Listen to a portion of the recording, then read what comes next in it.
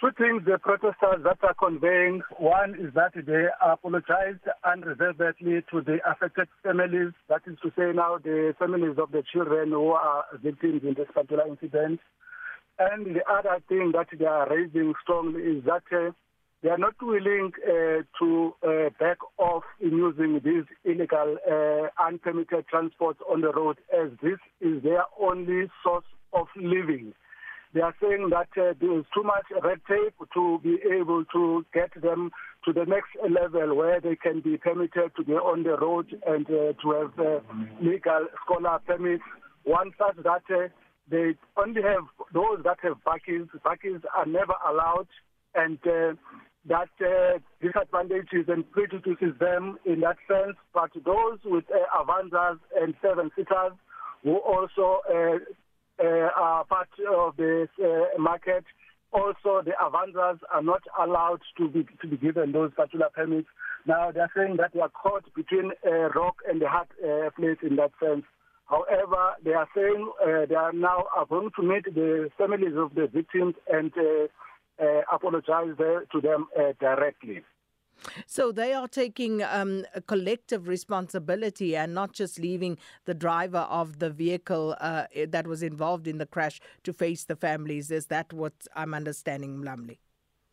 Correct, Sakina. We're not also aware that this particular driver is new in the market, because one of the women who was the spokesperson of the drivers, they are saying there are about 300 drivers that transport learners between Khayelitsha and Mitcell.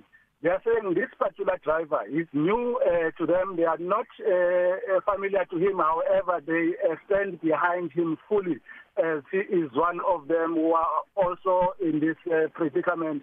But we've had an opportunity again to speak to a family member of this particular driver, Pume Zambuli, who also apologized to the public for the incident. However, she mentioned something that this man is a sober man, is a pastor, is well respected in the community.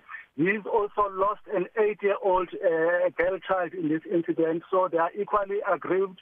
This is something that could not have prevented if it is an accident, as an accident is named an accident. What about the families of the other children who succumbed in this accident? Were they in court today, and have they responded in any way to this protest? We've been trying all this morning to get hold of these families. One family member in Makaza in Khayelitsha has agreed to meet us. However, they are still unclear whether they are ready to meet us. However, they gave that permission. As soon as we are done in court, we'll be on our way to Makaza and be able to see them. But here in court, there is none of the families of the victims, and all those that will try to approach, they also were doubting if it's the right thing to do to speak to us at this juncture. Mlamli, at this stage, what are the charges that the driver is facing? There are no formal charges according to the NPA, except to say that the police earlier in the week when this incident happened, that they will be facing a case of culpable homicide. The case has now been postponed until the 5th of July, the 5th of June for bail information. I think that's where the charges will be expressly explained, because these are now 5 children, so it should be 5 cases of culpable homicide if we judge by previous incidents of similar nature.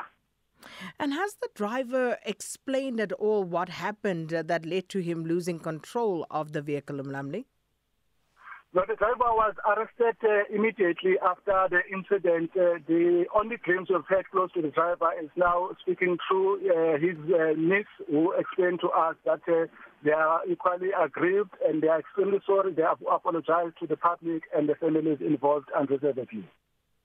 And we are just finally, a final question, Mlamli, an update on the other 2 injured scholars who were involved in this accident. Has there been any word on that? Not as far as the NPA is concerned, but they have passed that back to the police. They say the police will be able to give us that info, but we have now been in court. We've not had that opportunity to get an update, except to say that it was a 6-year-old and a 15-year-old that were treated at the Grootersdal Hospital after the incident. We do not have an update as to whether they are recovering or they're still in a critical condition. Well, we'll leave it there for now. Thanks so much for the update. Our reporter in Cape Town, Mlamli Maneli.